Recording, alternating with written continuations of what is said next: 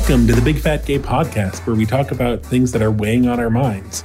I am Trevor Keyson. I'm a super chub, and I'm also a little jelly bean that you found in the couch cushion from Easter.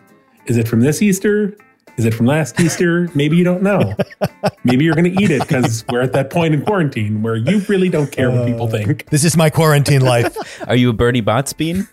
I am a watermelon flavored Jelly Belly. Where I'm green on the outside, but pink on the inside. That sounds about right. That tracks. And I am Michael. I am a chaser. And today I am a chocolate-covered frog. You'll find out why later, though. Spoilers, Michael. I am Don. I live in Hollywood. I am a chub. And I am the full-sized candy bar you're always hoping for at Halloween. Oh, my. Goodness gracious.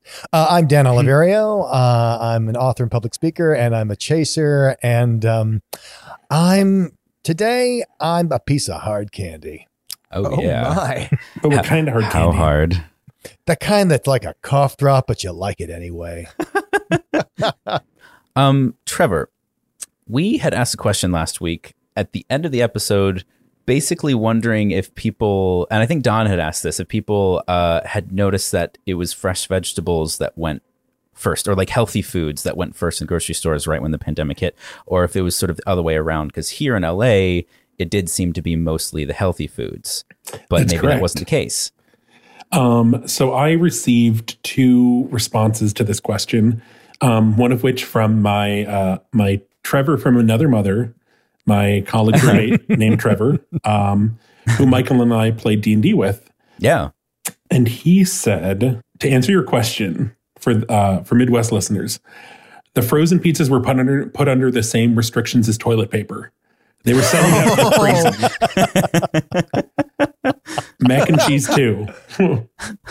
Fruits and vegetables definitely took a hit, but I was still able to get our usual supply without too much issue. The meat shortage is a big thing now. There's very little beef in stores around here now. So I guess it does vary. Although I will say a friend of mine that I heard from responded and said that where he's from in the South, it was all of the healthy foods that went first. But he's from a slightly larger city. So I'm curious, like what's the difference there? Is it being in a city that makes a difference? Because Trevor's not in a particularly big city. Another friend of the podcast replied to our post saying, to answer your question, what did your grocery store look like? I live in Tennessee, and the meat was gone. The chips and snack things were gone. Ramen, beans, and instant mashed potatoes were gone, but all the healthy stuff was still there. So while I wasn't able to get some meat, I was able to get vegan McChickens, LOL. Oh, I have to issue a retraction. Apparently, so I made the bold claim that McChickens came with pickles, and you guys put me in my place about it, and I was insistent. Apparently, where I worked at McDonald's, people just ordered them with pickles every time. And of course, they don't come with them. I just thought that's how they were. I just assumed that's how they were supposed to be. Wow. It was just unthinkable that they come any other way. Yeah. I couldn't imagine it. Yes. They were just very upset at McDonald's for not being Chick-fil-A and just wanted that pickle action right now. So I need to apologize personally to Lizzo for accusing her of not making a proper vegan McChicken without pickles. This Wow, is how so the sweet. pickle I'm turns. so glad the three of us could be here for your first senior moment, Michael. My first? How long have you known me?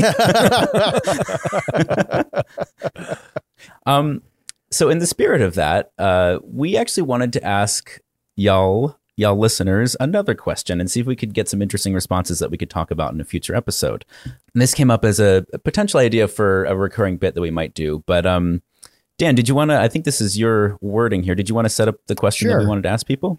Yeah. So we were talking about ways that people are in the pandemic right now. And so we wanted to know, is there an action you've taken or a conversation you've had with a friend or family member that's had a positive impact on how they relate to your being fat or your attraction to fat people? What worked, what didn't work? How has your relationship improved because of the action or conversation? And we'd just love to hear, because I'm sure other people would also like to know what worked for people or what didn't work. Yeah. And I'm very curious. I think we'll save our own responses for when we get to that episode, but I think that could be a really fun way to have to introduce some positive discussions with our listeners. And I also want to add that I've heard from a few people, and I think maybe Dan and I have done a better job of this, or the four of us have, but I've heard from a few people that their experience of being fat really hasn't been all that bad, or like maybe haven't felt the same kinds of social pressures that we tend to talk about, because that is the ubiquitous experience, I think, for a lot of people. So trying to find a way to represent kind of both sides of people's experiences, because sometimes it isn't necessarily something that is like this negative impact in your life. Well, and I wonder if that's because what they're doing something that does work, and so it actually never rises to the level of being horrible and oppressive. Well, I'm also wondering if there's some effect on literally geography. Like if you're fat in LA, definitely. you get treated very differently than if you're fat in Peoria, you know? Yeah. So maybe include your location or anything you think is relevant with your answer, because it would be really fun to kind of explore that with actual, anecdotes from listeners. Maybe we can make like a map on Google Maps and pin people's responses so we can see a fat map. A fat map. I like that idea, actually. I would like to see that. Let's make it happen. I guess kind of related to this idea of family and fat and the podcast. So back in episode 2, I was kind of, I said, my mom hadn't listened to the podcast. I didn't know if she knew it existed, because there had been, when we released the podcast, there was like kind of a family fight going on. And I was like, I don't really want to possibly activate anything by being like, hey, I'm doing a podcast about fat and sex. So sometime at the end of last week, my mom followed the podcast on Instagram and then sent me a message being like, oh my God, this is so exciting. Why didn't you say anything? I can't wait to listen. How do I listen on Instagram? So then I had to explain to her, like, okay, I sent her a picture of the Apple Podcasts app and was describing to her how to listen.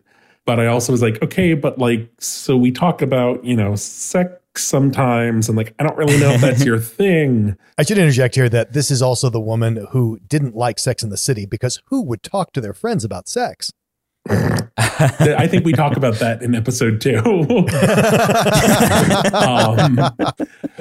But so then 2 days later, she was like, after much consideration, I've decided I'm not going to listen to the podcast, but I love and support you and everything you do, and I don't want you to feel constrained or you can't say anything, which I mean, for those of you who have gotten this far in the podcast, obviously that's not the case. But it was really lovely, though. Yeah, it's natural to have curiosity. When we posted the Valentine's Day episodes, I forget the disclaimer I put on it on Facebook, but it was basically like, moms, this may be the one you want to skip. At which point, the first response was from my stepmother going like, oh, well, this is the one I have to listen to. Exactly. Yeah, the Valentine's Day one, I was surprised at the number of people that listened to both all the way through. All the way, yep. I don't know if I said this, my Pilates instructor who listens, after he got to that point, he's like, I learned a lot of new things about your body from that, but I have a better understanding of your body now and how it moves. That's kind of fantastic, though. Yeah, I agree. I mean, that he listened, and hey, this is our follow-up. He actually finished the episode. Like the last we heard, he kept falling asleep around the chocolate heart box bit. Yes. No, he started falling asleep now around when us describing the cruise ship and dreaming he was on the cruise ship. But I guess speaking of listening to things as you fall asleep, yes, I noticed the other day that on Spotify, Daniel Radcliffe, I feel like I don't need to say this, but Daniel Radcliffe from Harry Potter. Oh, that Daniel Radcliffe. Oh, okay. Of Harry Potter fame. Because, we've got a neighbor. Is reading the Harry Potter books chapter by chapter, which Don was saying that this is the first time he's read the books. No, that was sorry. Okay. I believed you. I believed you. You said it with such conviction. So you can listen to him read them on Spotify. Yes. I think maybe other streaming platforms, but I use Spotify for everything. So I wonder if our audience has figured out why we're talking so much about Harry Potter and Daniel Radcliffe at this point. Well, because this is a Harry Potter podcast now, everyone. Now, That's everybody, Harry Potter fan cast. This is our big fast Potter podcast. Yes. Yes, well said, Don. Well said. Big fat gay Potter. Yes. There you go. Nice. That's okay. So today we had a really fun topic that Trevor actually came up with about sort of children's literature and how fat is handled in it, and specifically fat phobia. Did you want to sort of set us up with that? Yeah, sure. So obviously I kind of came back to this from seeing Harry Potter in my Spotify thing. This is I'm very passionate about children's literature and fat because I love children's literature. And I wrote a middle grade book with a fat character specifically to kind of address this gap of any kind of fat positivity within children's literature, young adult literature, which is think junior high and above, has started to address this. I've mentioned Julie Murphy in the past, who wrote Dumplin' and Puddin' and Ramona Blue and, several other wonderful books. But middle grade literature still is in this place of whenever a character is fat, it is usually to show that they are flawed in some way, either just being greedy or stupid or just gluttonous. And the fatter they are, the more terrible they are. Mm-hmm. And Harry Potter is one of these books where I think that is very prominent. Yeah. Repeatedly, too. Yes. And specifically, I think, Harry Potter's family, the Dursleys, Vernon and Dudley, they're fat and terrible and cruel. And Dudley, as kind of Harry Potter's growing up, Dudley gets fatter and more cruel. Yeah. His fatness is in proportion to how cruel he is. Yeah. So that second thing is a lot of times in kids' books, fatness is also equated with being a bully. Yes. Yeah, it's almost like there's two choices. The fat character is either the victim or the bully. Or if you remember that TV show, what was the one that was canceled where she's both? She gets her jaw wired shut and then she turns from being the victim into the bully. Yeah. That would be it. So, but yeah, a number of commentators in the fatosphere have made that observation that fat characters in children's lit tend to be either bullies or victims. Just while we're at the top of the segment, we referenced several articles. I've kind of noticed, because someone pointed it out to me, that we have stopped saying the authors when we reference articles. So I'm going to just list off our sources quickly because they're fantastic reads. Sorry, before you get to that, I think the reason sometimes we forget to do that is because we do our due diligence on the website where we list all of our resources. But yes, we'll try and be in the podcast. We'll try and be better about that. Yes. So just quickly at the top of the segment, I'll list off the articles we reference. From Slate, we have The Wonderful, Terrible Power of Food and Roald Dahl by Annalisa Quinn. We have The Ideology of Fatness in Children's Stories by Lindley Stace. Pigtails to Fat Ladies, Fat Phobia in the Harry Potter Universe by Lady Saika. And from CBC Diversity 101, Who's That Fat Kid? Fat Politics in Children's Literature by Rebecca Rabinowitz. So clap, clap, clap. Thank you all for writing these really wonderful articles each. Oh, and I mean, Harry Potter by J.K. Rowling. So I found a list of anti-fat tropes in children's books that I thought might be a good place to lead off from. So these are the problems that you see across children's literature, sort of summed up into a quick list. And they broke it down to 4 of them. One is, so many books center on skinny characters learning to treat fat people with respect, only have it after they've earned it by going above and beyond to prove their humanity. So basically, these fat characters have to do something truly and deeply exceptional to prove they get to be treated as an equal to everyone else, right? Yep, I've seen that so many times. Second trope, so many books offer the only path to humanity and acceptance through diet and exercise, pulling yourself up by your bootstraps. Naturally. 3, so many books end with the parents beaming at their successfully downsized child, who is now worthy of love and affection because they've starved themselves thin. 4th trope. So many books with fat, happy, confident characters who are depicted as pigs, elephants, and cows, surrounded by smaller animals who make fun of them. If that seems to be the symbol, a lot of children literature anthropomorphize animals, right? And overweight characters are almost always dinosaurs, cows, and elephants. Pigs. And hippos. And pigs.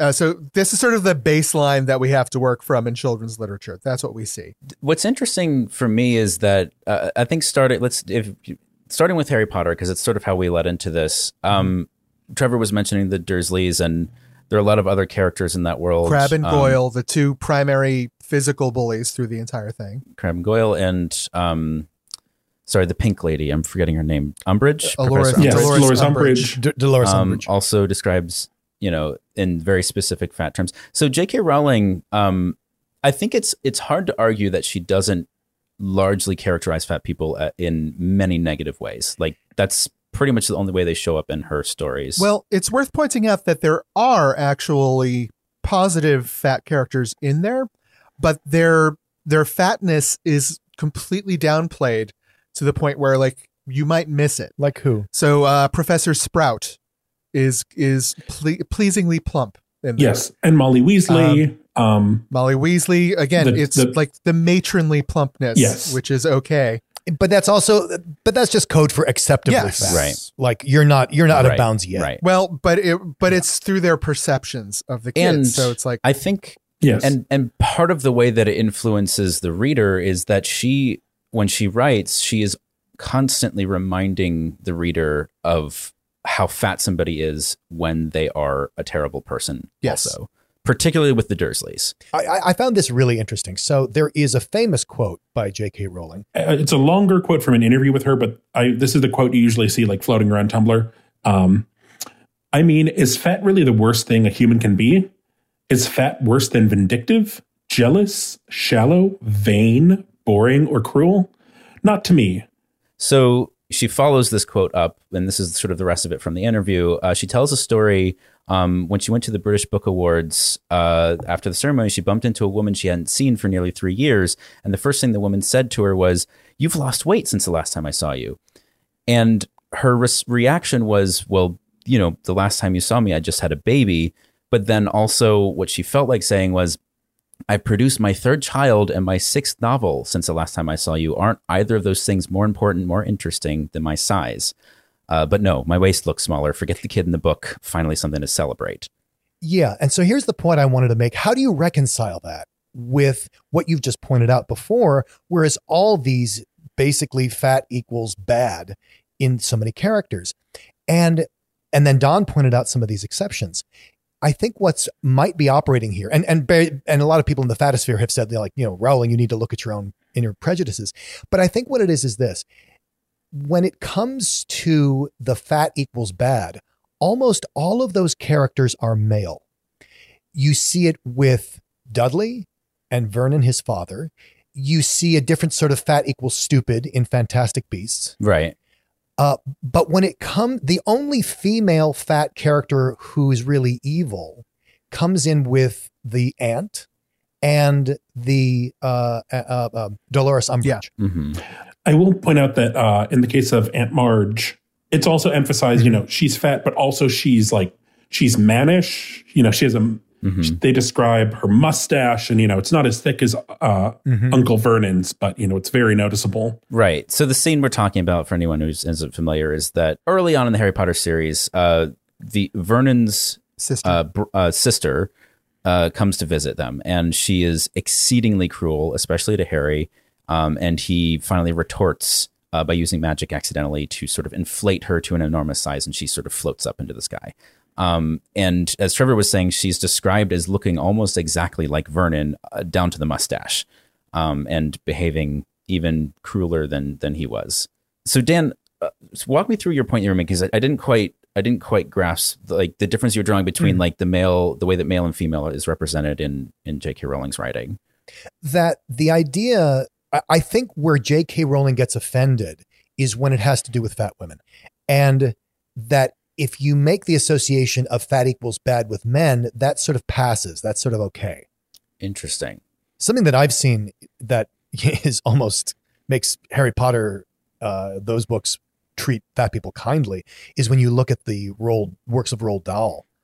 And people have been talking about this too in various articles that we mentioned, where it's, and even in Roald Dahl, who is famous personal, for writing Charlie and Willy Wonka and the Chocolate Factory, the Glass Elevator, James and the Giant Peach, James and the Giant Peach, The Witches. Yeah. So many of which have been made into movies. And there is, even in Roald Dahl's personal writings, there is such an association of trauma with food, and food being the cause of evil and transformation. And it's his own relationship with food. And, he actually writes about this. I think there's a quote of him telling his future wife that I'd rather be dead than fat. Oh, yes. Oh boy. And you can see that completely in his work. I remember being so upset watching Charlie and the Chocolate Factory when I was a kid. The way, so Augustus Gloop, for those of you who have not seen the movie or not read the book, all of these children brought into the Chocolate Factory are presented as having a fatal flaw. Sadly, very literally in this sense. One of them, their flaw is they watch too much television. One of them is a spoiled brat who wants everything right now, their way. And Augustus Gloop is a character whose flaw is that he's fat. Right. Pretty much it. Well, because gluttony and fat are conflated for him. The only negative thing the only actual bad thing he does, he doesn't obey his mother to get away from the chocolate river, and he falls in and he gets vacuumed up into a tube where we can only assume he dies horribly. Right. So the other kids genuinely display a lot of really awful sort of brattish traits, whether it's selfishness or laziness or whatever. And in his case, the only thing that he does wrong is that he gets excited about a chocolate river and wants to go drink the chocolate and falls in. And that's Dahl's point. I mean, that I would think that the author would say, yes, that is just as bad as the other things. Yeah. I'm trying to remember. So at the end of the book, spoilers once again for Charlie and the Chocolate Factory, we see the children and their parents leaving the factory, and they have survived, but they're all kind of brutally maimed in some way. But I don't remember if Augustus Gloop is or not. I think he might have been stretched out. Didn't he get stretched thin? Because he gets sucked up the tube, and then we find out the tube stretched him out, so he's not fat anymore. He's just kind of like a tube-shaped child. Right. So again, it's a fat character that exists purely to get his body is a moral judgment. And he is bad because his body exists. Yes. Yeah, he is the sin. Yeah. As is the case with fat phobia. He is the sin. Yeah. Another famous example of this is in The Witches, the character of Bruno Jenkins, who is basically he's a fat kid who can't stop eating and ends up getting turned into a mouse because the witches see he can't stop eating and they trick him into eating this chocolate that's been tainted with a potion that turns children into mice. And by the way, their whole plan to take over and to stamp out children and to turn them all into mice is to implant this magic potion in chocolate shops so that children's own lust and gluttony will get them. That is interesting. I completely forgot that point. Oh, that's very interesting. I feel like that comes back several times in Roald Dahl. Roald Dahl's right. I mean, yes. The book Boy, it's a biography of Roald Dahl, and you get everything about his writing becomes crystal clear. You see his issues with food. You see his issues with women. I mean, you kind of get fatness just from all of that. He's had a fascinating life, but certainly a lot of those traumas are reflected heavily in his writing. I would point out that this idea that I'd rather be dead than fat, I mean, we have a whole society full of people who believe exactly that. I remember one time I was in a Starbucks and I'm striking up a conversation with someone and they were going to pick me up, sexually. And I said, well, you're not my type. Well, what's your type? So I showed them my type and they're like, oh my God, if I looked like that, I would shoot myself. Right. And I asked him, and I said, well, why? And of course, he fell back on what I call fat fundamentalism. Oh, because it's so unhealthy. I said, so let me get this straight. Being fat is so unhealthy that you would shoot yourself? Is that your logic? Is that what you're saying? And it was actually, it was interesting because it led into a whole conversation of course, his fear of being fat. Right. That was literally the worst thing that could happen to him. And I promise you, this is not isolated. There are so many people who walk around in that mentality. And what Dan just talked about is one of the reasons why the subject of fat phobia in children's literature is actually important, because the programming for this attitude comes from this period of childhood in the literature. Absolutely. One of these, I think one of the articles that Trevor already mentioned, it might be one of the other ones I read, talks about how children at the age of 3 to 5 have already been programmed to recognize that fat is a bad thing. It's a negative thing. And they would prefer to be crippled or maimed in some way than to be fat at age 5. Right. So these stories matter. And there's a couple good books out there but they're so rare at this point that to find those few good books with kind portrayals of fat people, you have to go through just this minefield of terrible representation. I actually thought I found a good trope for fat characters, and then I found a scholarly article that I will also share that proved me wrong. This is less so in books, probably more in just broader children's entertainment. But the fairy godmother is generally portrayed as being a larger, matronly woman with good intentions and magical powers that will save the day. The most famous of them being Cinderella's godmother from the Disney movies. What's been pointed out by this article, though, is there are multiple portrayals of the fairy godmother across multiple forms of media. In every form where she's portrayed by a larger woman, not only is she these positive qualities I've mentioned, she's always disorganized, scatterbrained, kind of ineffectual, right? Yeah. However, and sort of oblivious to the consequences of what she's doing. Right. And what this scholar called it was the fat fairy syndrome, right? Where she has these wonderful powers, but she's not really efficacious. Or if she is, it's sort of by accident or at the last minute, as opposed to the fit fairy portrayals. In all of these versions of Cinderella, where you have a young, slim fairy godmother, then she's portrayed more like a Glinda of the Good Witch of Oz, where she's ethereal and wonderful and smart and perfect and not scatterbrained at all. So the positive portrayal of this fat person needs to be pulled back and tempered by another flaw that it's a little frustrating, even though it's still a good character. Yeah. It has to be flawed that way. Right. Yeah, that's exactly right. And that kind of leads into what I always started taking away when I was reading these articles.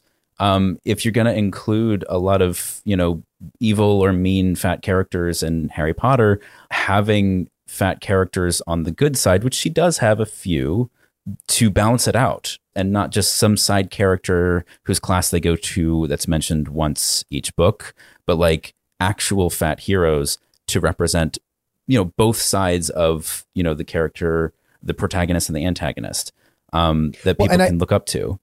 I think this might be an interesting test, because I agree with what you're saying, Michael, but like what's another way to translate that into an action that an author could take? And I think it might be this. Is there a fat character in your story that people would want to be? Like, of course people want to be Harry Potter, and of course people want to be Hermione, and people might even want to be Dumbledore. But, and you could say, well, and of course you could say that, well, Hermione and Harry are this sort of, straight white ideal, Dumbledore's aged. We can talk about racial diversity in Harry Potter another day. Yeah. But I don't think anybody wants to be Neville. No. Who in the films was portrayed as fat. And I don't think anybody wants to be Vernon Dursley. And I don't think and if we go to Fantastic Beasts, where there's an almost positive portrayal of a fat guy, I think the fat actor is adorable. He's really handsome. Yeah. I don't think anybody wants to be Jacob Kowalski. No. Even though he seems to get the hot blonde woman. No, he doesn't.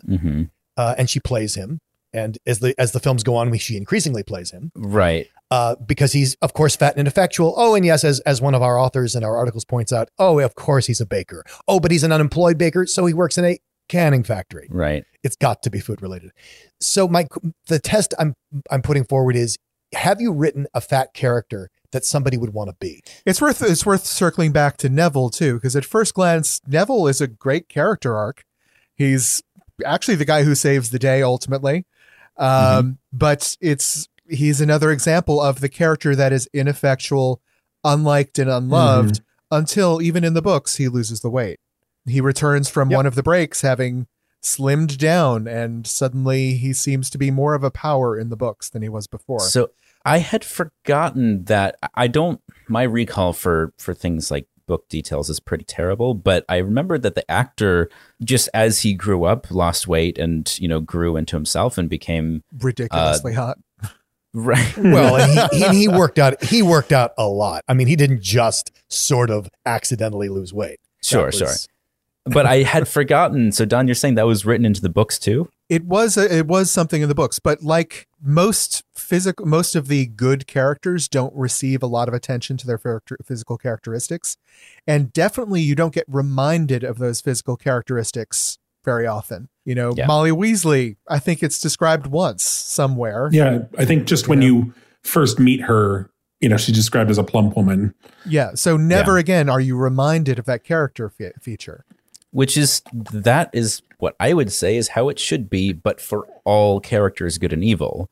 Like, if you want somebody to be a fat character, by all means, describe them as fat, but then move on from that point, because that is not the defining feature of that person leading to all of their moral decisions. And if character descriptions aren't repeated, readers tend to put their own descriptions into their place.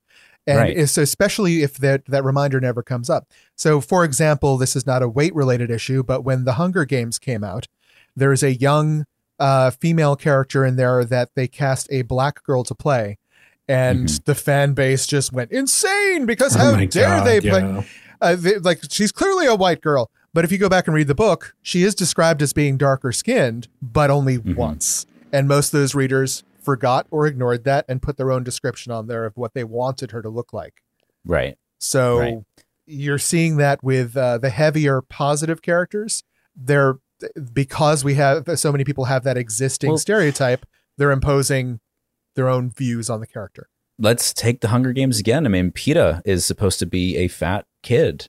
And in the movies, at least, he's maybe you could argue that the actor whose name I'm forgetting is kind of Josh doughy. Hutchinson.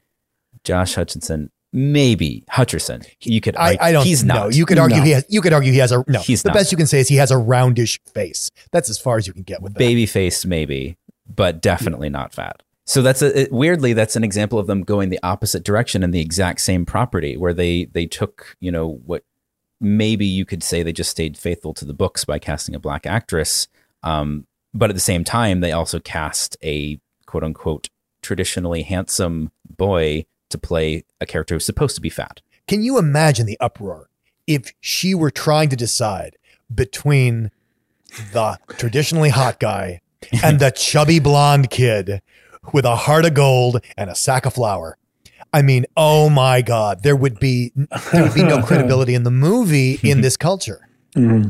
Well, there seems to be. It would be a parody of itself. The YA books in general, like the ones that were adapted for the screen, Divergent, Hunger Games, all of that stuff. I'm hard pressed to think of an overweight character in any of them. It's interesting because the way I haven't read the Hunger Games, full disclosure, but from everything that I've heard described to me about Peeta's character, he is shown to be ineffectual in a lot of ways, but he does come up with an ingenious way to survive the Hunger Games based on actual skills and talents that he's worked on. Basically, it's a little silly, but basically he works in a bakery, shock and surprise, and he decorates cakes. Trevor, correct me if I'm wrong, but that is the skill that he uses to camouflage himself when he's stuck in the Hunger Games. And that is how he survives. So I don't know, like, is that a positive portrayal of a fat character ingeniously coming up with a way to get through a situation? I don't know. It would be if he were fat. In the books, he is. In the books, he is yes, a fat I'll be character. honest, I didn't even know he was supposed to be fat until you said that just now. I had no idea. I did not know that. All right. Well, let me double check. Let me check my resources then. Maybe I'm wrong. That's my point. No, I'm not saying you're wrong. I'm just saying that everybody has bent over backwards to make sure he is not seen as fat because he's too positive. He can't be fat. So this is from Goodreads. He is described as being medium height with a stocky build and has ashy blonde hair that falls in waves over his forehead. Stocky. Sort of fat light. He is the town baker's son and is talented with baking breads, cakes, and icing cakes, which proves to be an unexpected boon in the arena. Right. Yeah, there's nothing there about fat. And I don't accept that stocky is just being a code word there for fat. I think stocky is there as he's not skinny. Beautiful and handsome. Well, I don't know, because if stocky is sort of the male equivalent of the pleasingly plump applied to the women in Harry Potter, right? Like, or I think even like maybe curvy. It's a dismissive term of the good fat person. It's dismissing the fat. I can see in the case of a YA book, it's, like he's kind of fat, but like in a way that's okay, and he's still cute. Right. Yeah. Right. Like lineman-ish. Like he's got a little belly, but not too much. And he's got those big hands for kneading bread that maybe he's going to squeeze your boob or something. I don't know what teenage girls want. Good try, Trevor. Good try. Is that what teenage girls want when they read Hunger Games? Are they thinking about probably not touching their boobs? I mean, read the fan fiction. You'll find out for yourself. So Kate Hagen in her article, Trevor, what? Sorry, I'm just thinking of like he kneaded my boob like it was a bun he was baking. Yes, keep going. No. No. As he kneaded the flesh, it began to rise, as every good baker would expect. Oh, boy. Okay, I take it back. Stop. No, that's what the podcast is now. In Kate Hagen's article, The Ideology of Fatness in Children's Stories, she starts it off by mentioning a small handful of fat female characters depicted accurately that she has enjoyed. Hairspray, My Mad Fat Diary, You're the Worst, and of course, Shrill. And I was curious, do we have, certainly we've come up with our own movies over the last couple months in the podcast, but do we have other books with fat characters that are positive that we could point to? Well, so my tip, just the tip for the week is, so I have two examples I can vouch for. I think I previously mentioned Dear Sweet Pea by Julie Murphy, which is a middle grade book with a fat little girl who is kind of intercepting letters to the Dear Abby of her town's paper and like writing advice for people. And then the only example I know of for middle grade fiction with a fat, I say fat positive, like a positive portrayal of a fat character who is male, is All of Me by Chris Barron. And it's the main character, Ari, is kind of dealing with his parents' divorce. He's moved across the country and he's dealing with body image issues. So it's positive, but it is kind of like a heavier subject. I think there is a huge dearth of fiction for children with fat characters where it is just like the world's bigger, there's more happening, it's more fantastical. I have a third one to add to that list. Ooh, you do? Well, I don't know. Maybe I should ask your permission first, Trevor. I mean, you can. Oh. Trevor mentioned at the beginning of the show his book, which is the beginning of a series called Trevor and Hogarth, which is about a young boy who solves mysteries with his bulldog, and it is a delightful read. I read an earlier draft of wonderful. It. He has it's really wonderful. Worked on it since then, but I think the listeners should start a petition for Trevor to self-publish his book, and then we can get it out to the world, because this is an area that needs more positive influences, and I think you could be a leader in that world. I'll link to, I kind of talk more about the process of the book and trying to get it published in AUX Populi, hosted by my roommate from college, Andy King. And I spoke with him kind of about all sorts of things, but including writing and my book and that whole journey. Mm-hmm. But it was interesting as kind of I was going through this process of, I wrote the book, I was submitting it to agents because you need an agent to get a publisher to publish it. And all sorts of feedback, which I was expecting, like there were going to be people that are like, oh no, this is, fat. I don't want to do this. But it was almost entirely positive feedback to like, oh my God, we need more fat characters in children's literature. The only negative feedback I received was from a fat woman, which I was so shocked by. And it was an agent I spoke to over the phone. And this was part of something else. She was not interested in the book, and she made that very clear. and it was a horrible experience. But like, why is he fat? Like, I don't. Why are you describing him as fat? And like, why would you say fat? I'm like, well, like, I'm fat, so I think it is the most accurate description. Like, I didn't want it to be like too like he's fat. It's fine.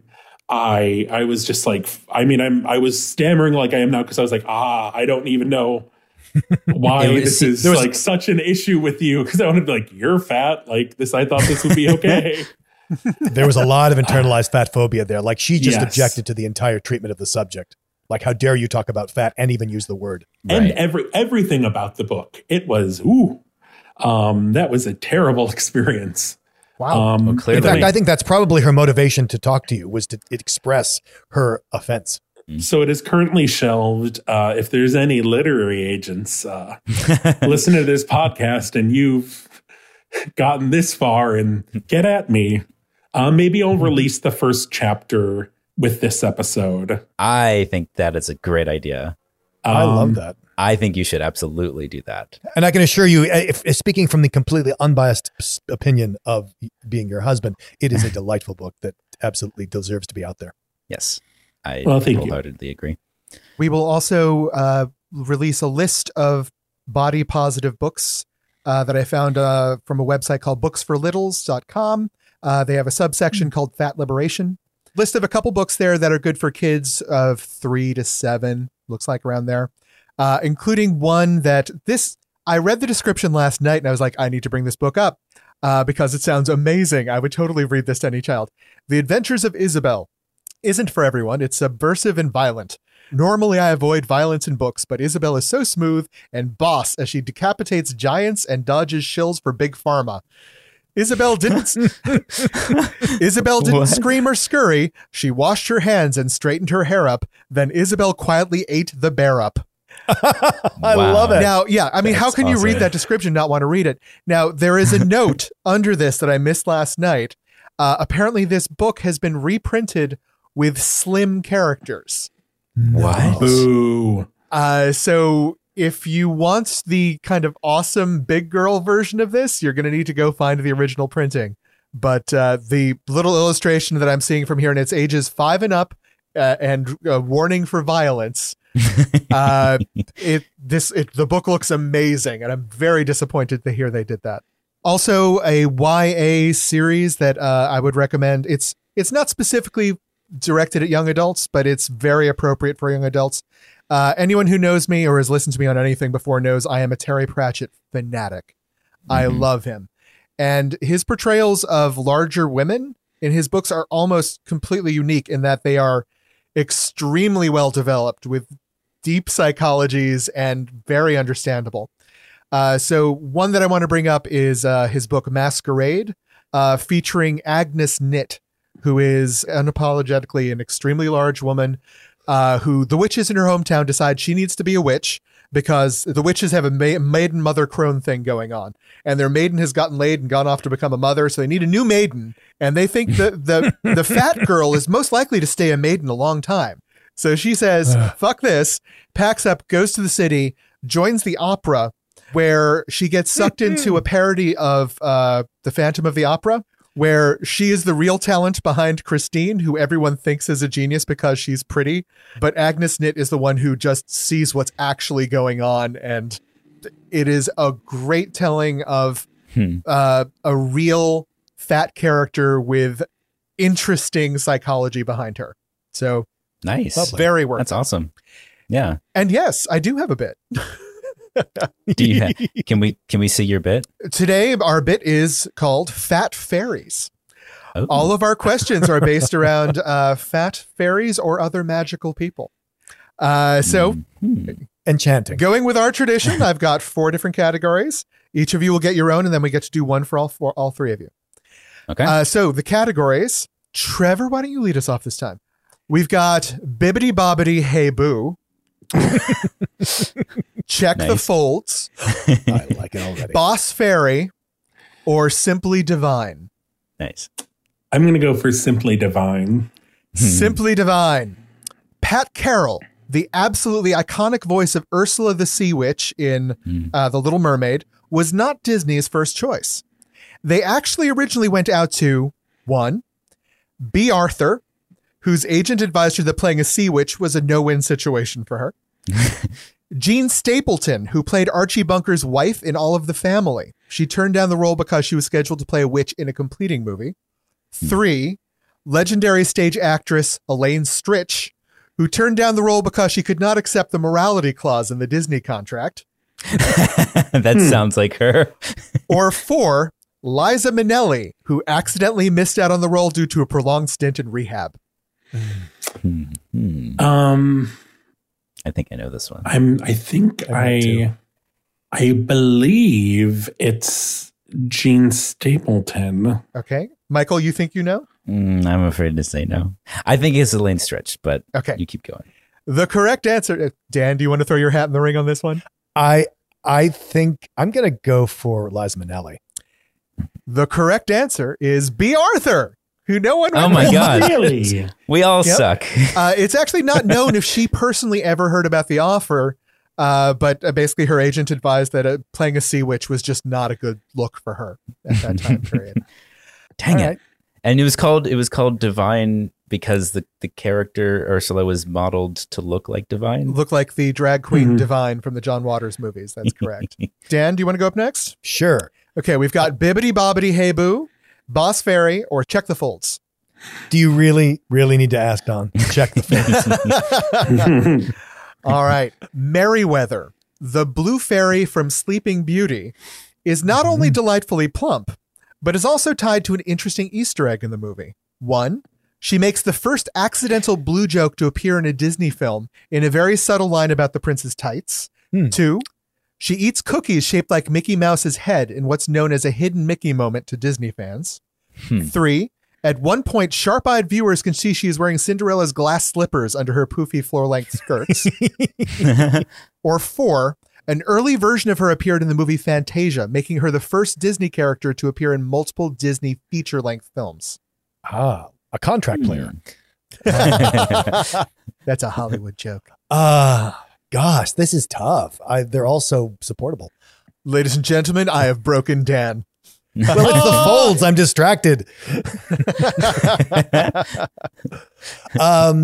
What's your gut say? I'm going to go with the Mickey, hidden Mickeys of the cookies. Okay. The correct answer is the Mickey cookies. That is correct. Oh, yay. She can be seen chomping down on some Mickey head shaped cookies during the course of the movie. Let's see. Wait, what inspired the title? The folds? Basically, it's an Easter egg. So when you're searching for something, you've got to hide it. So yes, you are. I'm reaching a little bit, but I had a feeling that's what we call Dan bait in the biz. Yum. I like the bait. Michael, we've got Bibbidi Bobbidi Hey Boo, and we've got Boss Fairy. I will take Boss Fairy for all points. Okay. In Tinkerbell's expanded universe, Rubenesque Fairy Mary is one of her mentors. What surprising secret ability does she reveal in Tinkerbell Secret of the Wings? 1, when her wings... I'm sorry, that should just be an open-ended question. 1, when her wings are injured, she uses her fairy dust to climb beanstalks in an athletic and vigorous way that some outraged parents have compared to pole dancing. 2, she is an incredible ice skater, able to do incredible athletic feats and uses her body weight to seismically shatter ice in an interesting and artistic way. 3, aerial sumo wrestling. She manages to block a number of dangerous peach pit projectiles by punching them with her pretty paunchy posterior. Or she's the lead singer in a metal band. Oh, I really want that to be the one. Damn it. All right. I think the answer is probably, I don't know. I think maybe the first one, the pole dancing one. Pole dancing on beanstalks? Yeah. Okay. But I really want it to be her singing in a metal band. Well, singing in a metal band is the new Trolls movie. In fact, Fairy Mary is known for her ice skating. Dang it. I actually just watched you can see the video clip of this on YouTube. I checked it out last night, and at first I was thinking like, oh, this is great. Like they have her doing this like Olympic level skating stuff and it's fun. And then she flies up in the air. She comes crashing down and the ice shatters. I'm like, oh, great. It's a fat joke. And then it's not. Like she uses her weight appropriately to crack the ice and splash the water up around her to make this amazing sort of ice sculpture around her so she can make a final pose. Lovely. It was surprising and cute. And that's from what now? The Adventures of Tinkerbell? That is Tinkerbell Secret of the Wings. Okay. Keep up, Michael. It's part of the expanded Tinkerbell universe. All right. We have an all play with Bibbidi Bobbidi Hey Boo. I've installed buzzers in front of all of you. You can buzz in if you believe you have the answer. Disney's Cinderella's fairy godmother, famous for singing Bibbidi Bobbidi Boo, was physically based on what real-life woman? 1. Doris Day. Original versions had her being slightly more voluptuous and sassy, but Disney had them pull back the sexuality of the character. 2. Ginger Rogers. The original script had a magical transformation number that was supposed to have extensive choreography, which was later cut. 3. Eleanor Roosevelt. She was originally intended to be a little bit more curmudgeonly and smart, but Disney turned the character into a more scatterbrained direction.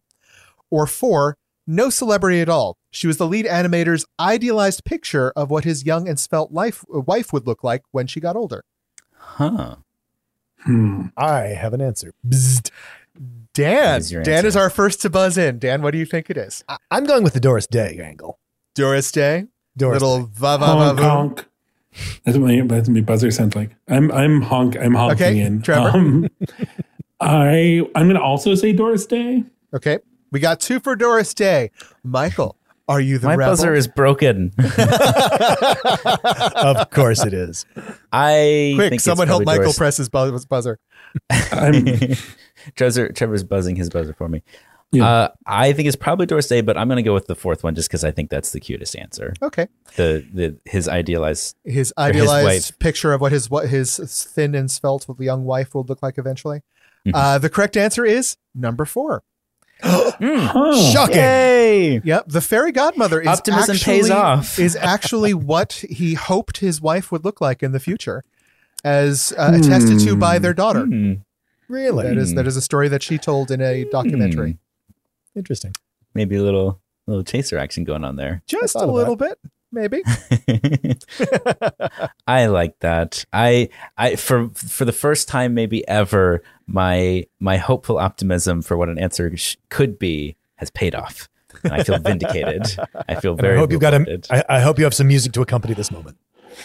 I will. Yes. The sweeping strings. Yep. Well, I think that's our show for the day. So thank you. Hey, did you guys realize that we got through the whole show without talking about COVID-19? Wow. Well, I mean, we kind of did. Yeah. Thanks, Michael.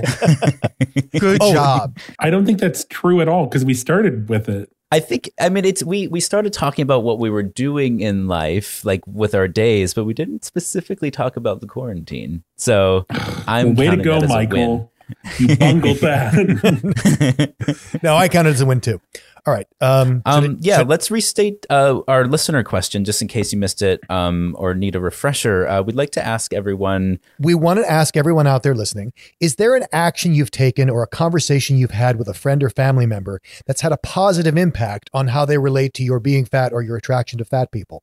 Or if you feel like you're already pretty much there and there isn't necessarily room for improvement, what are you doing that feel works, like helps with that? Yeah. Like what is your... We're looking for some positivity in this time of much. How did it go last week? It was in this time of in these difficult times, these troubling times. Yes, these difficult times. Sorry, you have to bookend it because it always starts with in these troubling, difficult, different blah blah blah times, and then it always ends with now more than ever. And now more than ever, you should submit these answers to us on our various social media. Go. We're on Instagram and Twitter as @BigFatGayPod. We're on Facebook as the Big Fat Gay Podcast. And you can see all the lovely things we talked about on today's episode on www.bigfatgaypod.com. Yeah, so do that. Send us stuff. Awesome. And leave us a 5-star review on Apple Podcasts or Stitcher. Or Facebook. And also on Facebook if you happen to stop by and check us out. We've got some really good discussions going on there as well. Yeah, review us. And if you're listening in your car... Fairy godmother's behind you? Yeah, and she's going to make all your dreams come true. Bibbidi bobbidi boo! So watch out.